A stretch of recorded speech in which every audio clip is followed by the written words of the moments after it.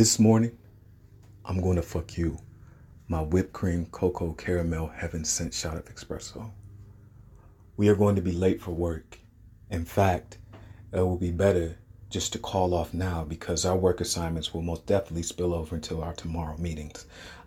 Let me tell you how we're about to start off the morning. This morning, I'm going to grab some coconut cocoa butter lotion and massage your body, starting at your neck, going down your back and in between your thighs and all around your ass and breasts. I don't care about your bra and panties. Believe me, yes, they do look sexy, but you won't need them for the way that I'm about to fuck you, because how we fuck requires a level of flexibility that even the circus would pay to see. This morning, I'm going to fuck you and only you, my melanated goddess. I don't give a fuck about your hair. You can have twists, locks, bantus, or braids. No hair, short hair, be bald hair, or have an afro, ass soft as your ass though. Old black woman, I am going to fuck you and only you this morning. By the end of this morning, you will be experiencing a light case of SOB.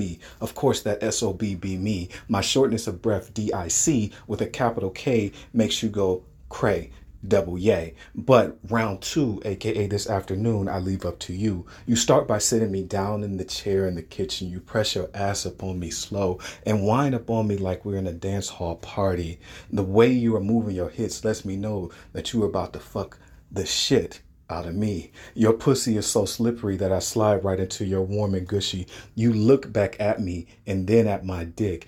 You begin to slide your pussy up and down just like a forklift. You close your eyes because you love the way it feels each time it goes in. You place your nails into my neck and say, baby, please don't stop fucking me. I can take more dick. As I go in and out, my dick becomes soaked in the bottom of your ocean. I am so close to your ovaries that I can feel your spine cursing at me. I hold your breasts in my hands and massage your nipples with my fingers. You moan out in all of your emotions and you leave cum and juices running down my thighs. Your thighs are trembling as my tongue gets closer to your pussy. I lick your juices from your thighs. Then I grab you by the neck and I fuck you standing up while your legs are wrapped around my waist. Your breasts are pressed against my chest. I suck on your nipples and the smell of your jasmine jade perfume has me intoxicated with all of you. My dick has found its home resting inside your pussy as the afternoon turns into the night. Tonight I'm going to turn you on your side and place whipped cream down the masterpiece that is your body. And when it is completed, I'm going to lick off my camp and to start a new project right on the spot on your hips that makes you come quick while I massage gently on your clit. Tonight, I don't want you to do nothing but leave hickeys all over my body. Tattoo your love on my arms. Leave your devotion on my chest. Spell your name on each inch of my dick while I come in your mouth and you suck up the drip.